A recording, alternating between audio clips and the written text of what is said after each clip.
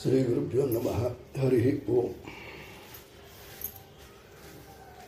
ನಾರಾಯಣಂ ಸುರಗುರುಂ ಜಗದೇಕನಾಥಂ ಭಕ್ತಪ್ರಿಯಂ ಸಕಲಲೋಕನಮಸ್ಕೃತಂ ಚ ತ್ರೈಗುಣ್ಯವರ್ಜಿತಮಜಂ ವಿಭುಮಾದ್ಯಮೀಶಂ ವಂದೇ ಭವಗ್ನಂ ಅಮರಾಸುರಸಿದ್ಧವಂದ್ಯಂ. ನಾರಾಯಣಂ ನಮಸ್ಕೃತಂ ಚ ನರಂ ಚೈವ ನರೋತ್ತಮಂ ದೇವೀಂ ಸರಸ್ವತೀಂ ವ್ಯಾಸಂ ಜಯಮುದೀರಯೇತ್. ಪ್ರಥಮೋ ಹನುಮನ್ನಾಮ ದ್ವಿತೀಯೋ ಭೀಮೇವ ಚ ಪೂರ್ಣಪ್ರಜ್ಞತೃತೀಯಸ್ತು ಭಗವತ್ಕಾರ್ಯಸಾಧಕಃ. ಪೂಜ್ಯಾಯ ರಾಘವೇಂದ್ರಾಯ ಸತ್ಯಧರ್ಮರತಾಯ ಚ ಭಜತಾಂ ಕಲ್ಪವೃಕ್ಷಾಯ ನತಾಂ ಕಾಮಧೇನವೇ ದುರ್ವಾದಿಧ್ವಾಂತರೇ ವಿಷ್ಣುವೃಂದೇವೃಂದವೇ ಶ್ರೀರಾಘವೇಂದ್ರ ಗುರುವೇಂ ನಮೋತ್ಯಂತ ದಯಾಳವೇ. ಪದವಾಕ್ಯ ಪ್ರಮಾಣಜ್ಞಂ ಮಧ್ವರಾತಂ ತಪೋನಿಧಂ ಗೋವಿಂದ ಪಂಡಿತಂ ವಂದೇ ಗೋವಿಂದ ಪದತಲ್ಲಜಂ. ಶ್ರೀ ಗುರುಭ್ಯೋ ನಮಃ. ಹರಿ ಓಂ.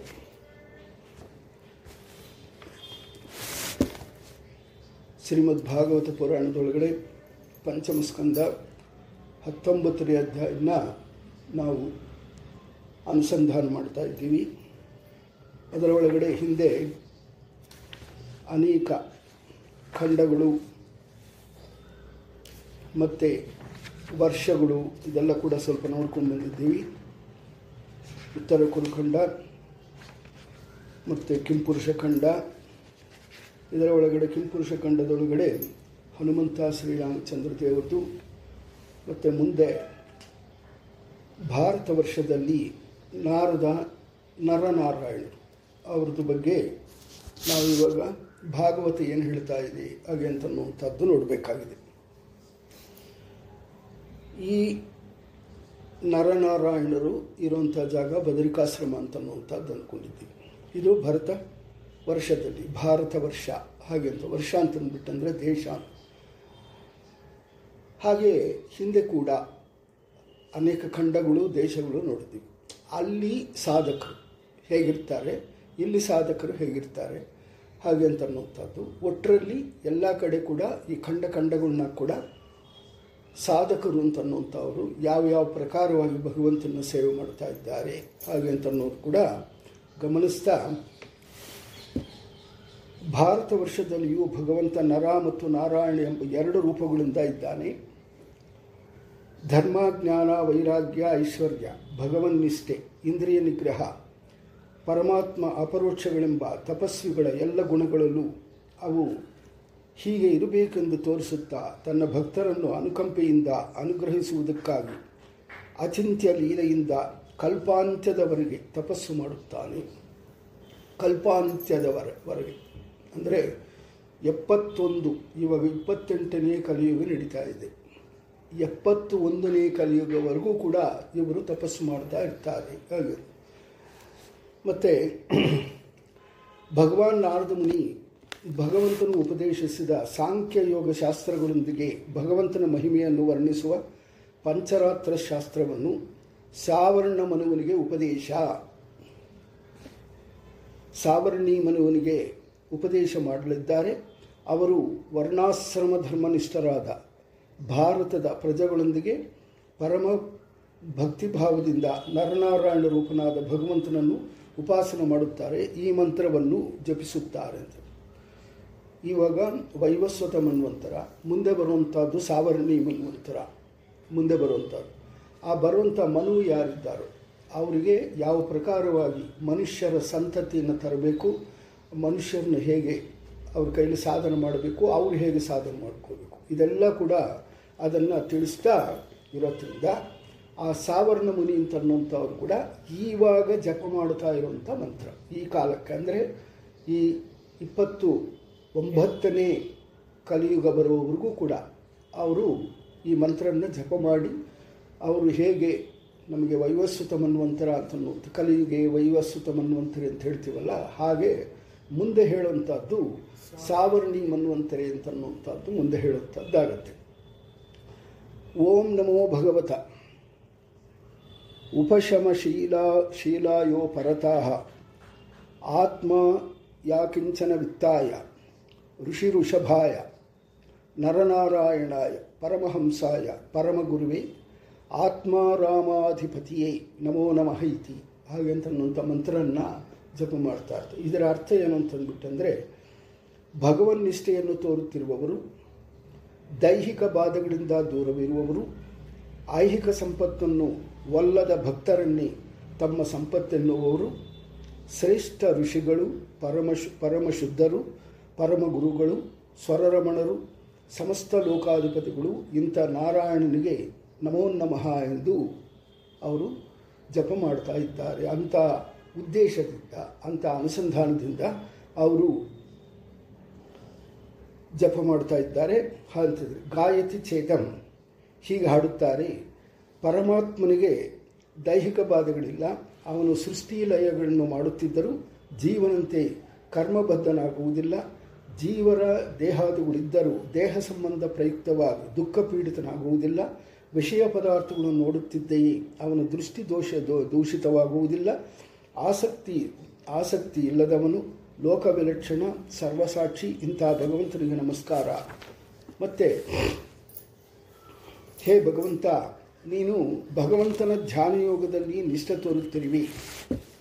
ಹೇ ಯೋಗೀಶ್ವರ, ಭಗವಾನ್ ಚತುರ್ಮುಖನು ಯಾವ ಯೋಗ ಕೌಶಲ್ಯನ್ನು ಉಪದೇಶಿಸುವನೋ ಇದೇ ನೀನು ತೋರಿಸುವ ಯೋಗ ಕೌಶಲ. ಅಂತ್ಯ ಕಾಲದಲ್ಲಿ ಗುಣತ್ರಯರಹಿತನಾಗಿ ನಿನ್ನಲ್ಲಿ ಭಕ್ತಿಯಿಂದ ಮನಸ್ಸಿಟ್ಟು ದುಷ್ಟವಾದ ಜಡ ಶರೀರವನ್ನು ತ್ಯಾಗ ಮಾಡಬೇಕೆಂದರೆ ಅದು ಈ ಯೋಗ ಕೌಶಲದಿಂದ ಮಾತ್ರ ಸಾಧ್ಯ. ಐಹಿಕ ಆಮುಷಿಕ ಸುಖಭೋಗಗಳಲ್ಲಿ ಆಸಕ್ತನಾದ ಮನುಷ್ಯ ಸಾಯುವಾಗ ಹೆಂಡತಿ, ಮಕ್ಕಳು, ಧನಸಂಪತ್ತುಗಳ ಯೋಗಕ್ಷೇಮದ ಬಗ್ಗೆ ಆಲೋಚಿಸುತ್ತಾ ಶರೀರ ತ್ಯಾಗಕ್ಕೆ ಭಯಪಡುವಂತೆ, ಜ್ಞಾನಿಯು ಭಯಪಡುವುದಾದರೆ ಅವನು ಧ್ಯಾನಾಭ್ಯಾಸಗಳಲ್ಲಿ ಮಾಡಿ ಯತ್ನವೆಲ್ಲವೂ ಕೇವಲ ಶ್ರಮೆಯೇ ಸರಿ. ಅಂದರೆ ಪ್ರತಿದಿನ ಕೂಡ ಯೋಗ ಅಂದರೆ ಭಗವಂತನ ಬಗ್ಗೆ ಚಿಂತನೆ, ಧ್ಯಾನ ಮತ್ತು ಜ್ಞಾನದ ಅರ್ಜನೆ ಮತ್ತು ಇದೆಲ್ಲ ಮಾಡಿ ಕೂಡ ಭಗವಂತನ ಸುಮ್ಮನೆ ನಾಮಕಾವಸ್ತು ಮಾಡ್ತಾ ಇದ್ದರೆ ಅದು ಏನು ಉಪಯೋಗನೂ ಇಲ್ಲ ಅಂತನ್ನುವಂಥದ್ದು ಹೇಳ್ತಾ ಇದ್ದಾರೆ. ಅದನ್ನು ಮಾಡೋದು ಯಾತಕ್ಕೆ ಹಾಗೆ ಅಂತಂದರೆ ನಾವು ಮುಂದೆ ಉದ್ಧಾರ ಆಗೋದಕ್ಕೆ, ಸ್ವರ್ಗಾದಿ ಸುಖಗಳು ಅಲ್ಲದೆ ಮೋಕ್ಷವನ್ನು ಬಯಸಬೇಕು ಅಂತನ್ನುವಂಥದ್ದು ಮಾಡಿದರೆ ಅದು ಉಪಯುಕ್ತ ಆಗುತ್ತೆ ಹಾಗೆ ಅಂತನ್ನೋದು ಹೇಳ್ತಾ, ಹೇ ಅದೋಕ್ಷಜ ಪ್ರಭು, ನಿನ್ನ ಬಂಧಕ ಶಕ್ತಿಯಿಂದ ನಮಗೆ ನಮ್ಮ ದುಷ್ಟ ಶರೀರದಲ್ಲಿ ಎಂದಾದರೂ ಉಂಟಾಗಬಹುದಾದ ನಾನು ನನ್ನದೆಂಬ ಅಭಿಮಾನವು ದುರ್ಭೇದ್ಯವಾಗಿರುತ್ತದೆ. ಅದನ್ನು ನಾವು ಬೇಗನೆ ಭೇದಿಸುವಂತಾಗಬೇಕು. ಅದಕ್ಕೆ ನಿನ್ನ ಭಕ್ತಿ ಜ್ಞಾನಾದಿಗಳಿಂದ ದೃಢವಾಗಿ ವರ್ಧಿಸುವಂಥ ಯೋಗವನ್ನು ನಮಗೆ ನೀಡು. ನಮಗೆ ಒಳಗೆ ಆಗುವಂಥ ಏನಿದೆ ಅಂತಂದ್ಬಿಟ್ಟಂದರೆ ಈ ಮಮ ಅಂತನ್ನುವಂಥದ್ದು, ಮೋಹ ಅಂತನ್ನುವಂಥದ್ದು, ಅದನ್ನು ಬಿಡಿಸೋದಕ್ಕೆ ನೀನು ನಮ್ಮಲ್ಲಿ ಸಾಧನೆ ಮಾಡಿಸಬೇಕು. ಹಾಗಂತ ಅಂದರೆ ನಾವು ಮಾಡಬೇಕು, ಆದರೆ ಭಗವಂತನ ಬೇಡ್ತಾ ಇದ್ದೀವಿ, ನೀನು ನಮ್ಮ ಒಳಗಡೆ ಇದ್ದು ಮಾಡಿಸಬೇಕು ಅಂತನ್ನುವಂಥದ್ದು. ಮತ್ತು ಇದು ಎಂಥದ್ದು ಅಂತಂದ್ಬಿಟ್ಟಂದರೆ ಈ ಭರತ ವರ್ಷ ಅಂತನ್ನೋದು ಪುಣ್ಯಭೂಮಿ. ಈ ಭಾರತ ವರ್ಷ ಅನ್ನುವಂಥದ್ದು ಪುಣ್ಯಭೂಮಿ. ಈ ಭಾರತ ವರ್ಷದಲ್ಲಿಯೂ ನದಿಗಳು, ಬೆಟ್ಟಗಳು ಬಹಳ ಇವೆ. ಮಲಯ, ಮಂಗಳ, ಪ್ರಸ್ಥ, ಮೈನಾಕ, ತ್ರಿಕೂಟ, ಋಷಭ, ಕನಕ, ಕೊಲ್ಲ, ಸಹ್ಯ, ವೇದಗಿರಿ, ಋಷ್ಯಮೂಲಕ, ಶ್ರೀಶೈಲ, ವೆಂಕಟ, ಮಹೇಂದ್ರ, ವಾರಿಧರ, ವಿಂಧ್ಯ, ಶಕ್ತಿಮಾನ್, ರುಕ್ಷಗಿರಿ, ಪಾರಿಯಾತ್ರ, ದ್ರೋಣ, ಚಿತ್ರಕೂಟ, ಗೋವರ್ಧನ, ರೈವತ, ಕುಕುಬ, ನೀಲ, ಕೋಕಾಮುಖ, ಇಂದ್ರಕೀಲ, ಕಾಮಗರಿ, ಇನ್ನೂ ನೂರಾರು ಸಾವಿರಾರು ಬೇರೆ ಪರ್ವತಗಳು ಇದೆ. ಅಂದರೆ ಹಿಂದೆ ನಾವು ಯಾವ ಖಂಡಗಳು ಯಾವ ವರ್ಷಗಳು ನೋಡ್ತೀವೋ ಅದರ ಒಳಗಡೆ ಇಷ್ಟು ರಕವಾದಂಥ ಈ ಬೆಟ್ಟಗಳಾಗಲಿ ಪರ್ವತಗಳಾಗಲಿ ಇದೆಲ್ಲ ಕೂಡ ಇರಲಿಲ್ಲ.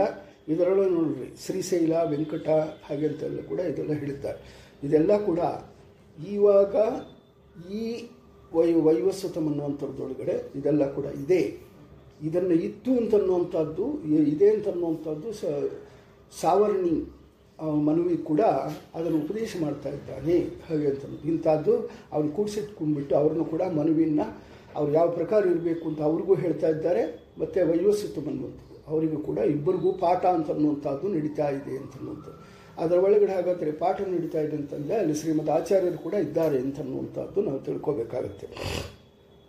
ನಾಮಸ್ಮರಣ ಮಾತ್ರದಿಂದಲೇ ಪಾವಿತ್ರ್ಯ ಉಂಟು ಮಾಡುವ ಈ ನದಿಗಳ ನೀರನ್ನು ಭಾರತದ ಪ್ರಜೆಗಳು ಸ್ನಾನ ಆಚರಣೆಗಳನ್ನಾಗಿ ಬಳಸಿಕೊಳ್ಳುತ್ತಾರೆ. ಚಂದ್ರವಟಿಕ, ತಾಮ್ರಪರ್ಣಿ, ಅಬೋಠೋದ, ಘೃತಮಾಲ,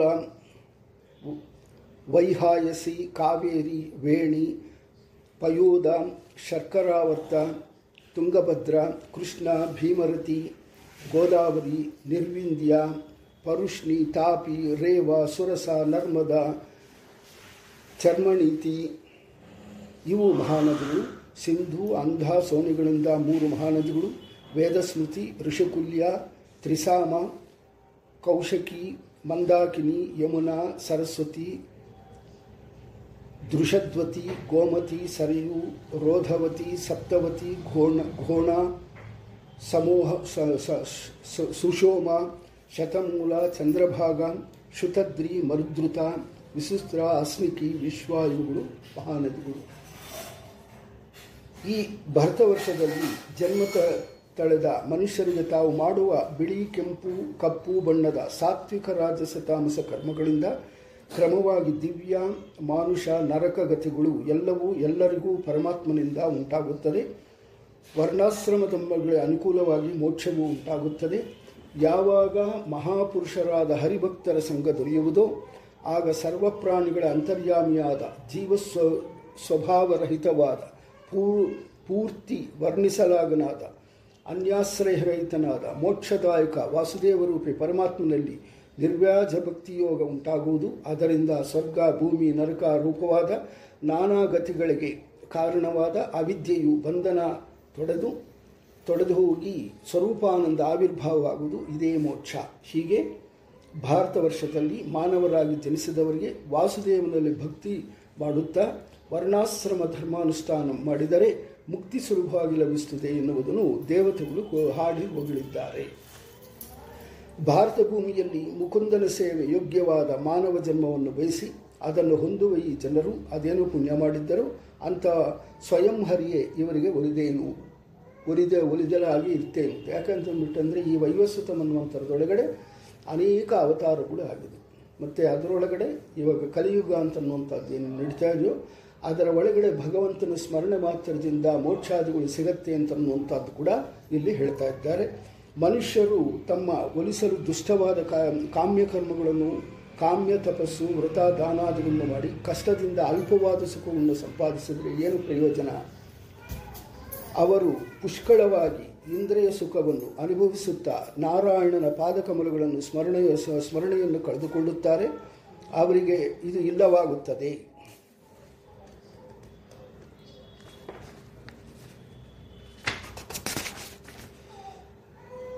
ಮಹರ್ಲೋಕವಾಸಿಗಳಿಗೆ ಒಂದು ದಿನಕಲ್ಪದ ಆಯುಷ್ಯವಿದೆ. ನಾರಾಯಣನ ಪಾದಕಮಲ ಸ್ಮರಣೆ ಇದೆ.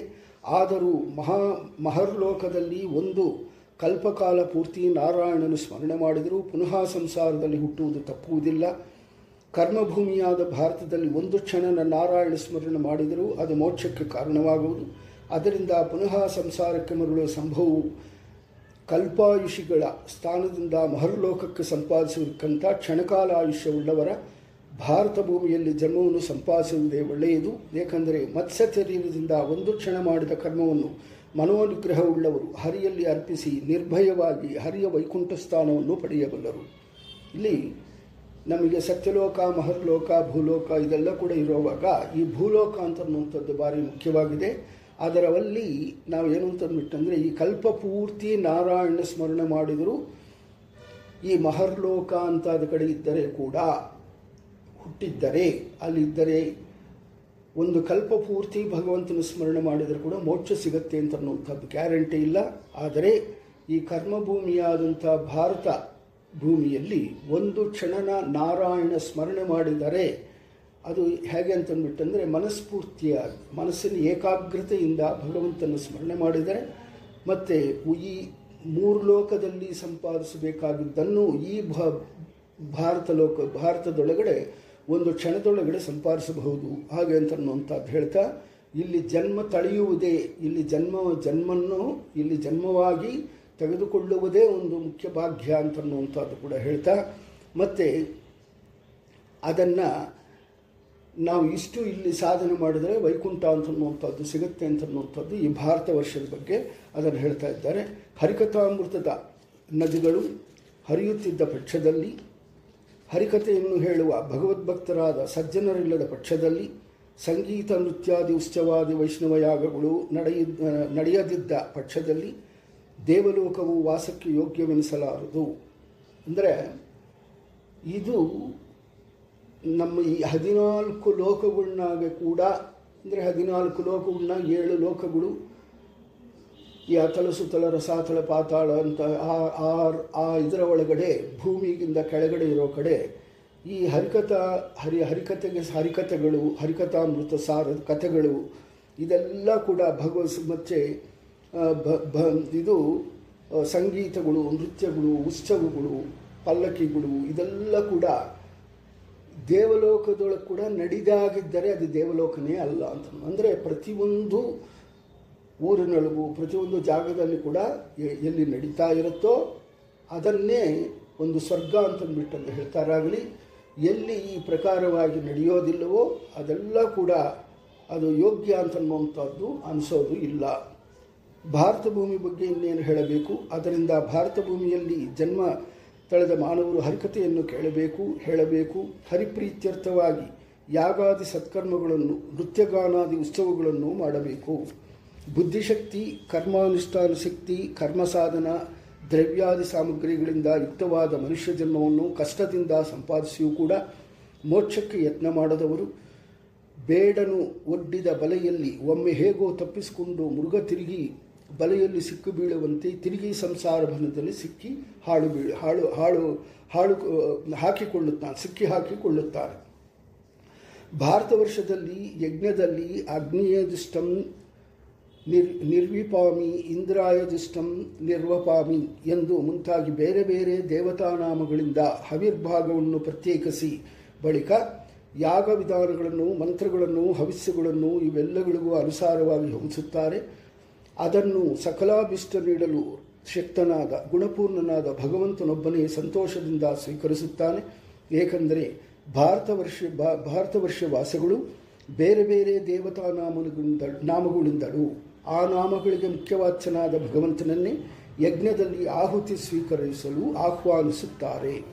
ಕಾಮ್ಯಕರ್ಮಿಗಳು ಹರಿಯನ್ನು ಬೇಡಿದರೆ ಅವನು ಅವರಿಗೆ ಬೇಡಿದ್ದನ್ನು ಕೊಡುತ್ತಾನೆ ನಿಜ. ಆದರೆ ಬೇಡಿದವರಿಗೆ ಬೇಡಿದವರ ಸಿಕ್ಕಾಗ ಅಹಂಕಾರ ಉಂಟಾಗುವುದಾದರೆ ಅದನ್ನು ಬೇಡಿದರೂ ಹರಿಯು ಕೊಡಲಾರ. ಆದರೆ ಏನು ಬೇಡದೆ ಭಜಿಸುವವರಿಗೆ ಎಳೆ ಚಿಗುರಿನಂತೆ ಕೋಮಲವಾದ ತನ್ನ ಪಾದಗಳನ್ನೇ, ಅಂದರೆ ಮೋಕ್ಷವನ್ನೇ ಅವರಿಗೆ ಅದರಲ್ಲಿ ಇಚ್ಛೆ ಇಲ್ಲದಿದ್ದರೂ ಹರಿ ತಾನೇ ಕೊಡುತ್ತಾನೆ. ಮೋಕ್ಷದಲ್ಲಿ ಅವರಿಗೆ ಬಯಸಿದ್ದೇನು ದೊರಕುತ್ತದೆ. ಅಂದರೆ ಕಾಮ್ಯಕರ್ಮಿಗಳು ಹರಿಯನ್ನು ಬೇಡಿದರೆ ಅವನು ಅವರಿಗೆ ಬೇಡಿದ್ದನ್ನು ಕೊಡುತ್ತಾನೆ ನಿಜ. ಕಾಮ್ಯಕರ್ಮಗಳು ಹರಿಯನ್ನು ಬೇಡಿದರೆ ಅವನು ಅವರಿಗೆ ಬೇಡಿದ್ದನ್ನು, ಅಂದರೆ ನಾವು ಕಾಮ್ಯಕರ್ಮಗಳು ಮಾಡಿದರೆ ನಮಗೇನು ಬೇಕೋ ಅದು ಕೊಡ್ತಾನೆ. ಆದರೆ ಬೇಡಿದವರಿಗೆ ಬೇಡಿದವರ ಸಿಕ್ಕಾಗ ಅಹಂಕಾರ ಉಂಟಾದರೆ ನಮಗೆ ಕೊಟ್ಟಿದ್ದಾನೆ ಹಾಗೆ ಅಂತ ಇನ್ನೇನು ಬೇಡೋದು ಅಂತ ನಮಗೆ ಇದನ್ನೇ ಹೇಳುವಂಥದ್ದು. ಒಂದು ವ್ರತ ಅಂತನ್ನುವಂಥದ್ದು, ಕಾಮ್ಯ ವ್ರತ ಅಂತನ್ನುವಂಥದ್ದು ಮಾಡಿ ಪ್ರತಿ ವರ್ಷ ಮಾಡದೇ ಇದ್ದರೆ ಒಂದು 5 ವರ್ಷ ಮಾಡೋದು. ಈ ಮಂಗಳ ಗೌರಿ ವ್ರತ ಒಂದು 5 ವರ್ಷ ಮಾಡೋದು, ಮತ್ತು ಅದು ಅಲ್ಲ ಅಂತ ಅಂದ್ಕೊಳ್ಳೋದು, ಅದು ಬಿಡೋದು. ಅಲ್ಲ ಅಂತಲ್ಲ, ಅದು ಬಿಡೋದು. ಯಾಕೆಂತಂದರೆ ಆ ಮಂಗಳ ಗೌರಿ ಪ್ರಾಶಸ್ತ್ಯ ಏನು ಹಾಗೆ ಅಂತನ್ನುವಂಥದ್ದು ಆ ಕಥೆನೇ ಸರಿಯಾಗಿ ಅದರೊಳಗಡೆ ಉಲ್ಲೇಖ ಇಲ್ಲ. ಅದು ಏನು ಅಂತಂದ್ಬಿಟ್ಟಂದರೆ ಈ ಜನ್ಮ ಅಂತನ್ನುವಂಥದ್ದಿದ್ದಾಗ ಗೃಹಸ್ಥ ಜನ್ಮ ಅಂತನ್ನುವಂಥದ್ದು ಗ್ಯಾರಂಟಿ ಇದೆ. ಆ ಗೃಹಸ್ಥ ಜನ್ಮ ಬಂದಾಗ ಆ ಹೆಂಡತಿ ಮಕ್ಕಳು ಮದುವೆ ಇಂಥದ್ದೆಲ್ಲ ಕೂಡ ನಿರ್ವಿಘ್ನವಾಗಿ ನಡಿಬೇಕು ಅಂತನ್ನುವಂಥದ್ದು ಮಾಡುವಂಥದ್ದು. ಅದು 5 ವರ್ಷ ಮಾಡಿದರೆ 5 ವರ್ಷ ಚೆನ್ನಾಗಿರ್ತಾರೆ. ಮತ್ತೆ ಏನು ಮಾಡೋದು ಅಂತನ್ನುವಂಥದ್ದು. ಅದಕ್ಕೋಸ್ಕರ ಅದನ್ನು ಪೂರ್ತಿ ಜೀವನ ಪೂರ್ತಿ ಮಾಡಬೇಕಾಗಿತ್ತು. ಇವಾಗ ಆಹಾರ ಅಂತನ್ನುವಂಥದ್ದು 1 ದಿನ ತೊಗೊಂಡ್ರೆ ಸಾಕಾಗತ್ತಾ? 5 ವರ್ಷ ತೊಗೊಂಡ್ರೆ ಸಾಕಾಗತ್ತಾ? ಇಲ್ಲ 30 ವರ್ಷ ತೊಗೊಂಡ್ರೆ ಸಾಕಾಗತ್ತಾ? ಜೀವನ ಪೂರ್ತಿ ತೊಗೋಬೇಕಲ್ವ? ಯಾಕೆಂತಂದರೆ ಶರೀರ ಆರೋಗ್ಯವಾಗಿರಬೇಕು ಅಂತಂದರೆ, ನಮ್ಮ ಸಂಸಾರ ಕೂಡ ಆರೋಗ್ಯವಾಗಿರಬೇಕು ಅಂತಂದ್ಬಿಟ್ಟಂದರೆ ಆ ವ್ರತನ ನಿತ್ಯವೂ ಅದು ಎಂದು ಬರುತ್ತೋ ಎಂದು ಮದುವಾದ 5 ವರ್ಷ ಅಲ್ಲದೆ ಮತ್ತೆ ಕೂಡ ಅದನ್ನು ಮಾಡುವಂಥದ್ದು ಮಾಡಬೇಕಾಗುತ್ತೆ. ಹಾಗೆ ಅಂತನ್ನುವಂಥದ್ದು ಅದೇನಂದರೆ ಅದು ಏನಂತಂದರೆ ಅಹಂಕಾರ ಉಂಟಾದರೆ ಅದನ್ನು ಬೇಡಿದರೂ ಹರಿ ಕೊಡಲಾರ. ನಮ್ದು ಆಯ್ತಲ್ವ ಇಲ್ಲಿ ಕೆಲಸ ಅಂತ.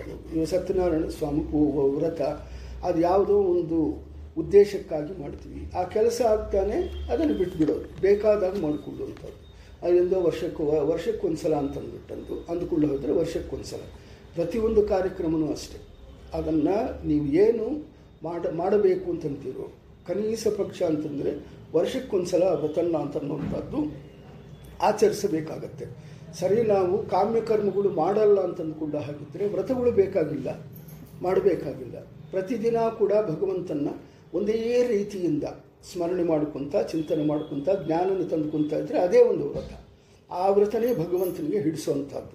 ನಮಗೆ ಕಾಮ್ಯಕರ್ಮಗಳು ಇಟ್ಕೊಂಡು ವ್ರತ ಮಾಡುವಂಥದ್ದು ಭಗವಂತನಿಗೆ ಹಿಡಿಸೋದು ಇಲ್ಲ. ಈ ಅಹಂಕಾರ ಅಂತನ್ನುವಂಥದ್ದು ಬರುತ್ತೆ. ಮತ್ತೆ ಬೇಡಿದರೆ ಕೊಡಲ್ಲ ಅಂತಂತ ಇದ್ದಾನೆ ಭಗವಂತ. ನಾವು ಇನ್ನೆಂದೋ ನಮಗೆ ಮನಸ್ಸಿದ್ದಾಗ, ಬುದ್ಧಿ ಹುಟ್ಟಿದಾಗ ನಾವು ಮತ್ತೆ ಆ ವ್ರತಗಳು ಮಾಡಬೇಕು ಅಂತಂದ್ಬಿಟ್ಟಂದರೆ ಅದಕ್ಕೆ ಅದು ಅಷ್ಟು ಬಯಕೆಗಳು ಇಟ್ಕೊಂಡು ಮಾಡೋದ್ರಿಂದ ಮತ್ತೆ ಅದನ್ನೆಲ್ಲ ಕೂಡ ಬಯಕೆಗಳೆಲ್ಲ ಈಡೇರಿಸಲಾರ ಹಾಗೆ ಅಂತನ್ನೋದು ಹೇಳ್ತಾ, ಆದರೆ ಏನೂ ಬಿಡದೆ ಭಜಿಸುವವರಿಗೆ, ಏನೂ ಬೇಡದೆ, ನಮಗೇನು ಬೇಡ ಅಂತನ್ನುವಂಥದ್ದು ಭಜಿಸಿದರೆ ಅವನೇನು ಅಂತಂದ್ಬಿಟ್ಟಂದರೆ ಆ ಪಾದಗಳು ಅಂತನ್ನುವಂಥದ್ದು ಹೇಗಿರುತ್ತೆ ಅಂತ ವರ್ಣನೆ ಮಾಡ್ತಾ ಇದ್ದಾರೆ. ಎಳೆಯ ಚಿಗುರಿನಂತೆ ಕೋಮಲವಾದ, ಎಳೆಯ ಚಿಗುರು ಹೇಗಿರುತ್ತೋ ಆ ಪ್ರಕಾರವಾಗಿ ಇರುವಂಥ ಪಾದಗಳು ಅವನ ದರ್ಶನ ಕೊಟ್ಟು ಮೋಕ್ಷವನ್ನು ಕೂಡ ಕೊಡ್ತಾನೆ ಹಾಗೆ ಅಂತನ್ನುವಂಥದ್ದು ಹೇಳ್ತಾ ಇದ್ದಾರೆ. ಅದೇನು ಅಂತಂದರೆ ಅದರ ಒಳಗಡೆ ಇಚ್ಛೆ ಇದ್ದರೂ ಇರದಿದ್ದರೂ ಕೂಡ ಕೊಡ್ತಾನೆ ಅಂತ. ಅವರನ್ನು ಸ್ವಲ್ಪ ಜನ ಅಜ್ಞಾನದು ಏನಂತ ಸ್ವಲ್ಪ ಜನ ಏನು ಇಚ್ಛೆ ಇದ್ದು ಕೂಡ, ಏನು ಇಚ್ಛೆಗಳು ಇಟ್ಕೊಂಡು ಕೂಡ ಅದನ್ನು ಏನು ವ್ರತಗಳನ್ನ ಮಾಡ್ತಾಯಿದ್ರೆ ಸ್ವ ಇಚ್ಛೆಯಿಂದ ಮಾಡಿಕೊಂಡು ಹಾಗಿದ್ದು, ಮತ್ತು ಕಾಮಗಳು ಏನು ಇಟ್ಕೊಳ್ಳದಿದ್ದ ಮಾಡೋದ್ರಿಂದ ಅವರಿಗೆ ಬೇಡಲಿ ಬೇಡದೆ ಹೋಗಲಿ ಅದನ್ನು ಕೊಡ್ತಾನೆ ಹಾಗೆ ಅಂತನ್ನೋದು ಹೇಳ್ತಾ ಇದ್ದಾರೆ. ನಾವು ಯಜ್ಞ, ದಾನ ಅಥವಾ ಬೇರೆ ಕರ್ಮಗಳಿಂದ ಗಳಿಸಿದ ಪುಣ್ಯಗಳಲ್ಲಿ ಸ್ವರ್ಗ ಸುಖ ಉಂಡ ಬಳಿಕ ಏನಾದರೂ ಉಳಿದಿದ್ದರೆ ಅದರಿಂದ ನಮಗೆ ಭಾರತ ವರ್ಷದ ಜನ್ಮ ದೊರಕಲಿ.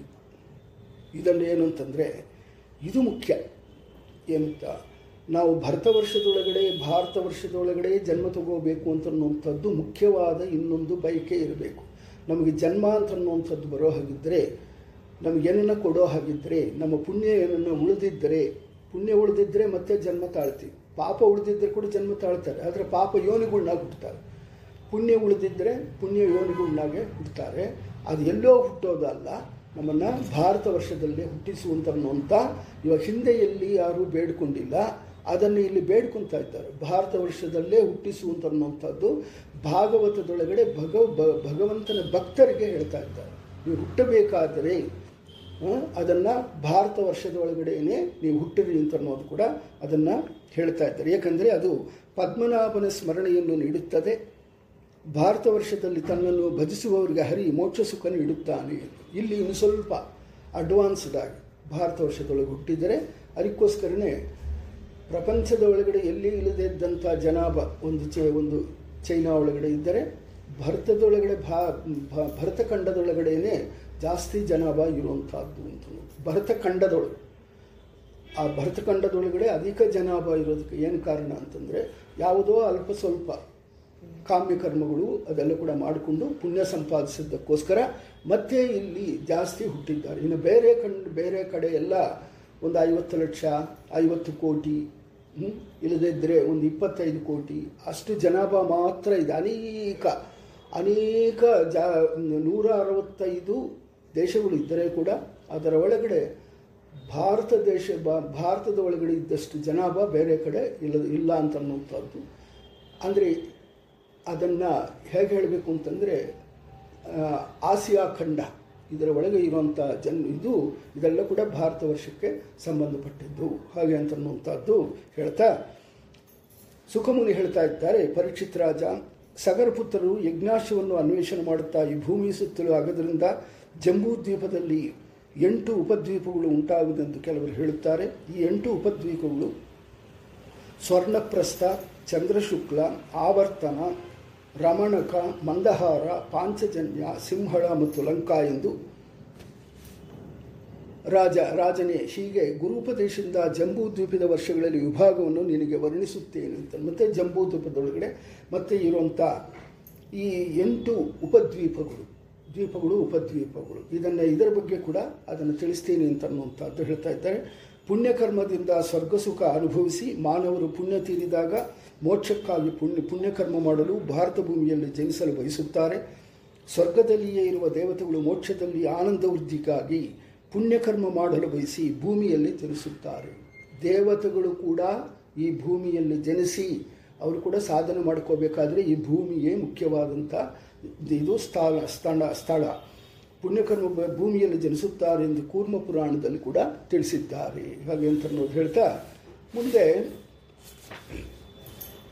ಏನು ಅಂತಂದ್ಬಿಟ್ಟಂದರೆ ಈ ಪ್ರಕ್ಷದ್ವೀಪ ಉಪದ್ವೀಪಗಳು ಅದೇನಿದೆಯೋ ಅದರ ಬಗ್ಗೆ ಅದನ್ನು ಹೇಳ್ತಾ ಇಲ್ಲಿ ಈ ಜಂಬೂ ದ್ವೀಪ ಅಂತನ್ನುವಂಥದ್ದು ಪೂರ್ತಿ ಇದೆಲ್ಲ ಕೂಡ ಸೇರಿರುವಂಥದ್ದು. ಅದರ ಒಳಗಡೆ ಇವಾಗ ನಾರ್ತ್ ಇಂಡಿಯಾ, ಸೌತ್ ಇಂಡಿಯಾ ಹಾಗೆ ಅಂತ ಹೇಳುವಂಥದ್ದು ಅದು ಹೇಗಿದೆಯೋ ಆ ಪ್ರಕಾರವಾಗಿ ಇದು ಇರುವಂಥದ್ದು. ನಾವು ಎಲ್ಲಿದ್ದೀವಿ ಅಂತನ್ನುವಂಥದ್ದು ಈ ವಿವರಣೆಯೆಲ್ಲ ಇದರ ಒಳಗಡೆ ಸಿಗತ್ತೆ ಅಂತನ್ನುವಂಥದ್ದು ಹೇಳ್ತಾ ಇವತ್ತಿನ ದಿನ ಏನಂತಂದರೆ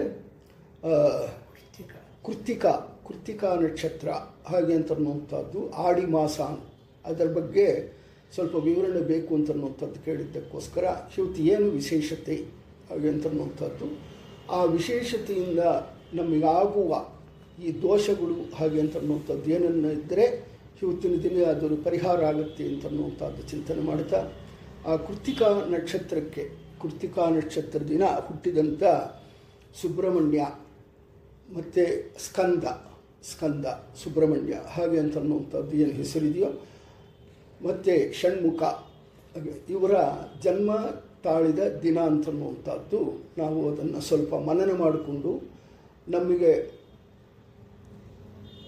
ಇವಾಗ ನಮಗೆ ಇರುವಂಥ ಕುಜದೋಷ ಆಗಲಿ ಇಲ್ಲದೇ ಇದ್ದರೆ ರಾಹು ದೋಷಗಳು ಇದೆಲ್ಲ ಕೂಡ ವಿಶೇಷವಾಗಿ ನನ್ನ ಇದ್ದರೆ ಇವತ್ತಿನ ದಿನ ಆ ಪೂಜೆ ಅದನ್ನು ಮಾಡಿಕೊಳ್ಳೋದ್ರಿಂದ ಈ ವ್ರತನ್ನು ಮಾಡಿಕೊಳ್ಳೋದ್ರಿಂದ ನಮಗೆ ಆ ಅರಿಷ್ಟಗಳು ಅಂತನ್ನುವಂಥದ್ದು ನಾಶ ಆಗುತ್ತೆ ಅಂತನ್ನುವಂಥದ್ದಕ್ಕೋಸ್ಕರ ಇವತ್ತಿನ ದಿನ ಅದು ಪ್ರಾಮುಖ್ಯತೆ ಅಂತನ್ನುವಂಥದ್ದು ಹೇಳಿದ್ದಾರೆ.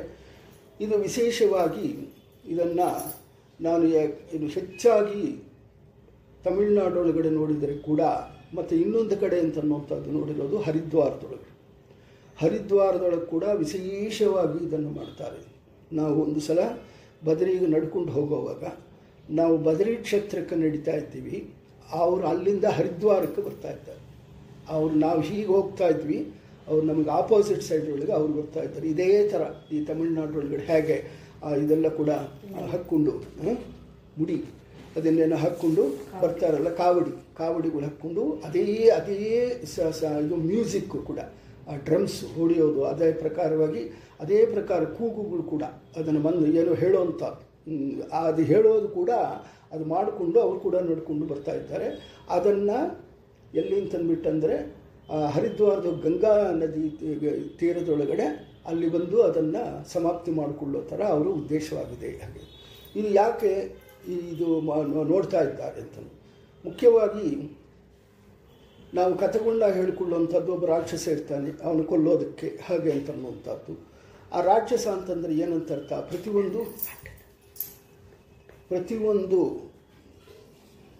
ಪ್ರತಿಯೊಂದು ಮನುಷ್ಯರಿಗೂ ಏನೋ ಒಂದು ಕಮ್ಮಿ ಇರುವಂಥದ್ದು, ಗ್ರಹಗಳ ಸಂಬಂಧವಾದಂಥದ್ದು ಕಮ್ಮಿ ಇರೋದ್ರಿಂದ ಅದನ್ನು ಸರಿ ಮಾಡುವಂಥ ಶಕ್ತಿ ಯಾರಿಗಿದೆ ಅಂತಂದ್ಬಿಟ್ಟಂದರೆ ಇವರಿಗೆ ಇದೆ ಜಾಸ್ತಿ.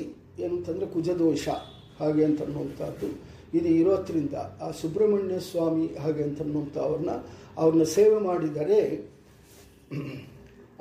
ಮಾಡಿದರೆ ನಮಗೆ ಅದು ಪರಿಹಾರ ಆಗುತ್ತೆ ಹಾಗೆ ಅಂತನ್ನುವಂಥದ್ದು. ಅನೇಕ ದೇವಸ್ಥಾನಗಳು ಅದಕ್ಕೆ ಪ್ರಮುಖವಾದಂಥ ಪಳನಿ ಮತ್ತು ತಿರುತ್ತಣಿ ಇಂಥ ಊರುಗಳು ಎಲ್ಲಿದೆಯೋ ಅಲ್ಲಿ ಹೋಗಿ ಅದನ್ನು ಸೇವೆ ಮಾಡಿಕೊಳ್ಳುವಂಥದ್ದು ಭಕ್ತಾದಿಗಳು ಮಾಡ್ಕೊತಾ ಇರ್ತಾರೆ. ಅದಕ್ಕೆ ಉಪಯುಕ್ತವಾದಂಥ ಕಥೆಗಳು ಏನು ಹಾಗೆ ಅಂತನ್ನುವಂಥದ್ದು. ಇಂದ್ರನಿಗೆ ಬಲಿಷ್ಠವಾದಂಥ ಸೈನ್ಯಾಧಿಪತಿ ಇರೋದಿಲ್ಲ, ಸೈನ್ಯಾಧ್ಯಕ್ಷ ಇರೋದಿಲ್ಲ. ಆ ಸೈನ್ಯಾಧ್ಯಕ್ಷ ಬೇಕು ಹಾಗೆ ಅಂತನ್ನುವಂಥದ್ದು ಕೇಳಿದಾಗ ರುದ್ರದೇವರು ಅದಕ್ಕೆ ಏನು ಮಾಡ್ತಾರೆ ಅಂತಂದರೆ ಅದನ್ನು ಅನುಕೂಲ ಮಾಡಿಕೊಡ್ತಾರೆ ಅಂತನ್ನೋದು. ಆ ರುದ್ರದೇವರು ಮಗ ಅಂತನ್ನೋದು, ಇಲ್ಲಿ ಮಕ್ಕಳು ಅಂತನ್ನುವಂಥದ್ದು ಅದನ್ನು ನಾವು ತಗೋಬಾರ್ದು. ಅಂದರೆ ಶಾಸ್ತ್ರದೊಳಗಡೆ ಅರ್ಥ ಆಗೋದಕ್ಕೋಸ್ಕರ ಹೇಳ್ತಾರೆ ಅದು ದೇವತಾ ಶಕ್ತಿಗಳು ಅಂತನ್ನುವಂಥದ್ದು. ನಾವು ಹಿಂದೆ ತಿಳಿದಿದ್ದೀವಿ 9 ಕೋಟಿ ದೇವತೆಗಳು ಇರ್ತಾರೆ. ಅವರಿಗೆ ಮಕ್ಕಳಾದರೂ ಅವರಿಗೆ ಮೊಮ್ಮಕ್ಕಳಾದರೂ ಹಾಗೆ ಅಂತನ್ನೋ ಇದ್ದರೆ ನಿರಂತರವಾಗಿ 9 ಕೋಟಿ ಅಂತನ್ನುವಂಥದ್ದು ಇರೋದಿಲ್ಲ. ಇವಾಗ ಮುಕ್ಕೋಟಿ ದೇವತೆಗಳು ಅಂತ ಹೇಳ್ತಾರಲ್ಲ, ಅದು ಮುಕ್ಕೋಟಿ ಅಲ್ಲ, 9 ಕೋಟಿ ದೇವತೆಗಳು. ಆ 9 ಕೋಟಿ ದೇವತೆಗಳು ಹೆಚ್ಚನ್ನಾಗಬೇಕು, ಕಮ್ಮಿನಾಗಬೇಕು. ನಮಗೆ ಹೆಚ್ಚಾಗೋದಕ್ಕೆ ಅವರಿಗೆ ಸಂತಾನ ಇಲ್ಲ, ಎಷ್ಟು ಆದರೂ ಅಷ್ಟೇ ಬರ್ತಾ ಇರ್ತಾರೆ.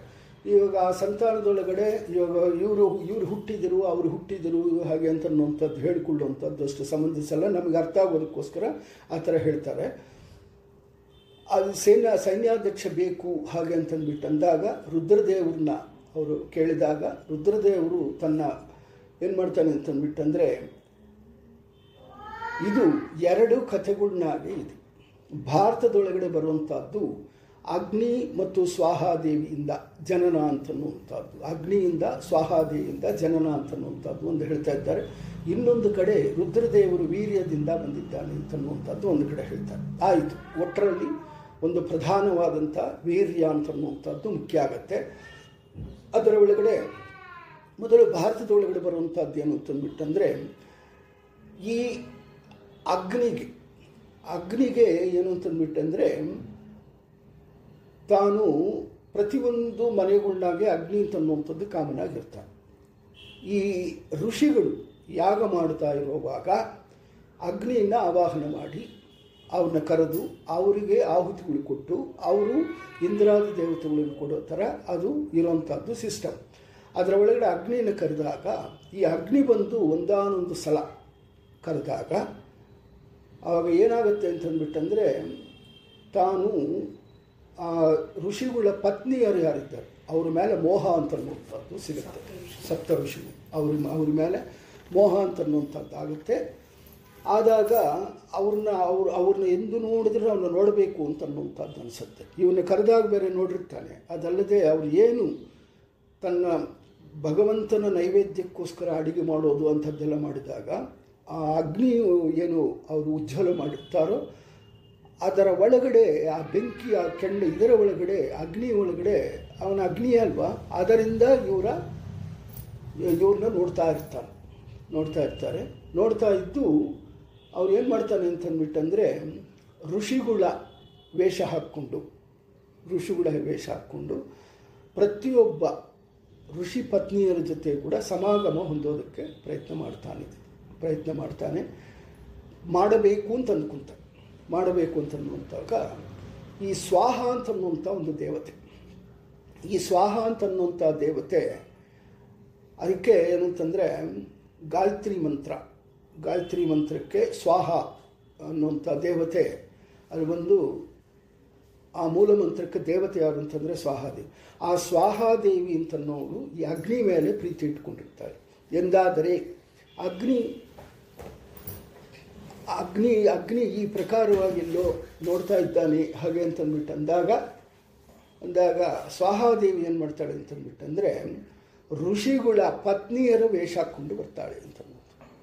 ಪತ್ನಿಯರ ವೇಷ ತೊಟ್ಟು ಅಗ್ನಿಯಿಂದ ಸಮಾಗಮ ಹೊಂದಿ ಆ ಪ್ರತಿಯೊಂದು ಋಷಿಯ ಹೆಂಡತಿ ವೇಷ ಹಾಕ್ಕೊಂಡು ಅಗ್ನಿಯ ಸಮಾಗಮ ಹೊಂದಿ ಆ ಬಂದ ಅದು ವೀರ್ಯ ಏನಿದೆಯೋ ಅದನ್ನು ಒಂದು ಗಿಣಿಯಿಂದ ಒಂದು ಪಕ್ಷಿ ರೂಪದೊಳಗೆ ಅದನ್ನು ತಗೊಂಡು, ಯಾಕಂತಂದರೆ ತಾನು ಅದನ್ನು ಹೊಂದಿದ್ದೇನೆ ಅಂತನ್ನುವಂಥದ್ದು ಗೊತ್ತಾಗದೆ ಆ ಪಕ್ಷಿ ರೂಪದೊಳಗಡೆ ಅದನ್ನು ತಗೊಂಡು ಒಂದು ಬೆಟ್ಟದ ಮೇಲೆ ಇಡ್ತಾಳೆ ಅಂತ. ಫಸ್ಟು ಒಂದು ಋಷಿ, ಮತ್ತು 2ನೇ ದಿನ ಒಂದು ಋಷಿ ಆ ಪತ್ನಿ ವೇಷ ಹಾಗೆ ಹಾಕ್ಕೊಳ್ಳೋದು, ಅದನ್ನು ಎಲ್ಲ ಕಲೆಕ್ಟ್ ಮಾಡಿ ಒಂದು ಕಡೆ ಬೆಟ್ಟದ ಮೇಲೆ ಇಡ್ತಾಳೆ ಹಾಗೆ ಅಂತನ್ನುವಂಥದ್ದು ಹೇಳ್ತಾ, ಈ 6 ಪತ್ನಿಯರ ಜೊತೆಯಲ್ಲಿ ಸಂಗಮ ಮಾಡಿ ಆ 6 ಪತ್ನಿಯರ ಬಂದ ವೀರ್ಯನ್ನು ಅಲ್ಲಿ ಕಲೆಕ್ಟ್ ಮಾಡಿ ಇಡ್ತಾಳೆ. 7ನೇದು ಯಾರು ಹಾಗೆ ಅಂತಂದರೆ ಅತ್ರಿ ಅನಸೂಯ. ಆ ಅನಸೂಯನ ಹತ್ರ ಹೋಗುವಾಗ ಅನಸೂಯ ಅವ್ರ ಹತ್ರ ಹೋಗುವಾಗ ತನ್ನ ವೇಷನ್ನು ಬದಲಿಸ್ಕೊಳ್ಳೋದಕ್ಕೆ ಆಗೋದಿಲ್ಲ. ಅನಸೂಯ ವೇಷನ್ನು ತಾನು ಬದಲಿಸ್ಕೊಳ್ಳೋದಕ್ಕೆ ಆಗಲಿದ್ದಕ್ಕೋಸ್ಕರ ಆ ವೇಷನ್ನು ಬಿಟ್ಬಿಟ್ಟು ಈ 6 ಋಷಿಗಳ ವೇಷನ ತಗೊಂಡು ಅಲ್ಲಿ ಆ ಸಂಗಮ ಆಗಿ ಅದನ್ನು ಅಲ್ಲಿ ಇಡ್ತಾರೆ. ಅದು ತಾನು ಇಟ್ಕೊಳ್ಳೋದಕ್ಕಾಗಲ್ಲ, ಯಾಕಂತಂದ್ಬಿಟ್ಟು ಅಂದರೆ ಭಾರಿ ಪವಿತ್ರವಾದಂಥದ್ದು, ಆ ಶಕ್ತಿ ಜಾಸ್ತಿ ಇರುವಂಥದ್ದು, ತಾನೇ ಇಟ್ಕೊಳ್ಳೋಕ್ಕಾಗಲ್ಲ. ಇದನ್ನು ತಗೊಂಡಾಗ ಕೂಡ ಒಂದು ಪರ್ವತದ ಒಳಗಡೆ ಇಡ್ತಾರೆ. ಇದೆಲ್ಲ ಕೂಡ ನಡೆಯುವಂಥದ್ದು ಮೇರು ಪರ್ವತ. ಆ ಮೇರು ಪರ್ವತದೊಳಗಡೆ ಒಂದು ಕಡೆ ಅದನ್ನು ಸ್ಟೋರ್ ಮಾಡಿ ಇಡ್ತಾಳೆ. ಮತ್ತು ಇದೇನಂತ ಸ್ವಾಹಾದೇವಿ ಇದೆಲ್ಲ ಕೂಡ ಆದಮೇಲೆ ಅಗ್ನಿಯನ್ನೇ ಮದುವೆ ಮಾಡ್ಕೊತಾಳೆ. ಮತ್ತು ವಿವಾಹ ಅಂತ ಅನ್ನೋದು ಅಗ್ನಿ ಕೂಡ ನಡೆಯುತ್ತೆ. ಅದಕ್ಕೆ ಮುಂಚೆ ನಡೆಯುವಂಥ ಈ ವಿಷಯ ಸಂಕ್ಷಿಪ್ತವಾಗಿ ಹೇಳಬೇಕು ಅಂತ. ಇದು ನಡೆದಾಗ ಅದು ಏನಾಗುತ್ತೆ ಅಂತಂದರೆ ಈ ಸಪ್ತರ್ಷಿಗಳು ಅಂದರೆ 6 ಋಷಿಗಳ ಆ ವೀರ್ಯ ಅಂತ ಅನ್ನೋದು ಭಾರಿ ಶಕ್ತಿವಂತವಾಗಿರುತ್ತೆ. ಆ ಶಕ್ತಿವಂತವಾಗಿರೋದಕ್ಕೆ ಅದರ ಒಳಗಡೆ ಒಂದು ಮಗು ಉದ್ಭವ ಆಗುತ್ತೆ. ಆ ಮಗುವನ್ನ ಮತ್ತೆ ಬಂದು ಸಾಕಿ ಎಲ್ಲ ಕೂಡ ಸಂರಕ್ಷಣೆ ಮಾಡಿ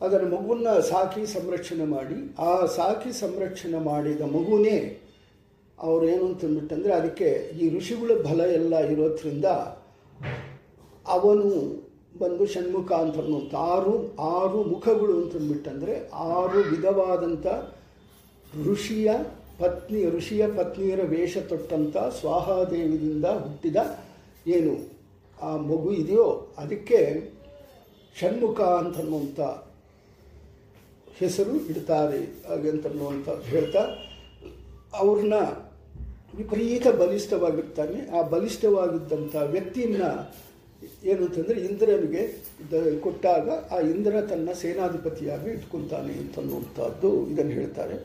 ಮತ್ತು ಇನ್ನೊಂದು ಕಥೆ ಏನು ಅಂತಂದ್ಬಿಟ್ಟಂದರೆ ರುದ್ರದೇವರ ವೀರ್ಯದಿಂದಾನೇ ಹುಟ್ಟಿ ಅದನ್ನು ಪಾರ್ವತಿ ದೇವಿಯನ್ನು ಸಹಿಸಲಾರದೆ ಆ ವೀರ್ಯವನ್ನು ಇಟ್ಕೊಳ್ಳೋಕ್ಕಾಗದೆ ಅದೊಂದು ಬೆಟ್ಟದ ಮೇಲೆ ಇರುತ್ತೆ. ಆ ಬೆಟ್ಟದ ಮೇಲಿಂದ ಆಗುವಂಥ ಮಗು ಕೂಡ ಇದು ಅಂತನ್ನುವಂಥದ್ದು ಇನ್ನೊಂದು ಕಥೆ ರೂಪದೊಳಗಡೆ ಹೇಳ್ತಾರೆ.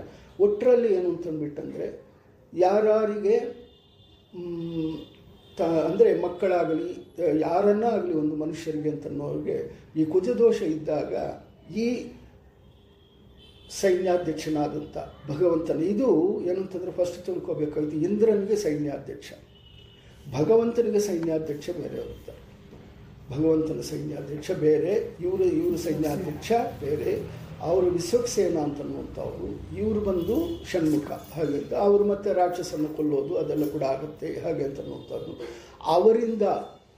ಅವರಿಂದ ಅನೈತಿಕವಾದಂಥ ಸಂಬಂಧಗಳಿಂದ ಏರ್ಪಟ್ಟಂಥ ಸ್ವಲ್ಪ 100 ಜನ ಅವರಿಗೆ ಅಧೀನರಾಗಿ ಇರ್ತಾರೆ.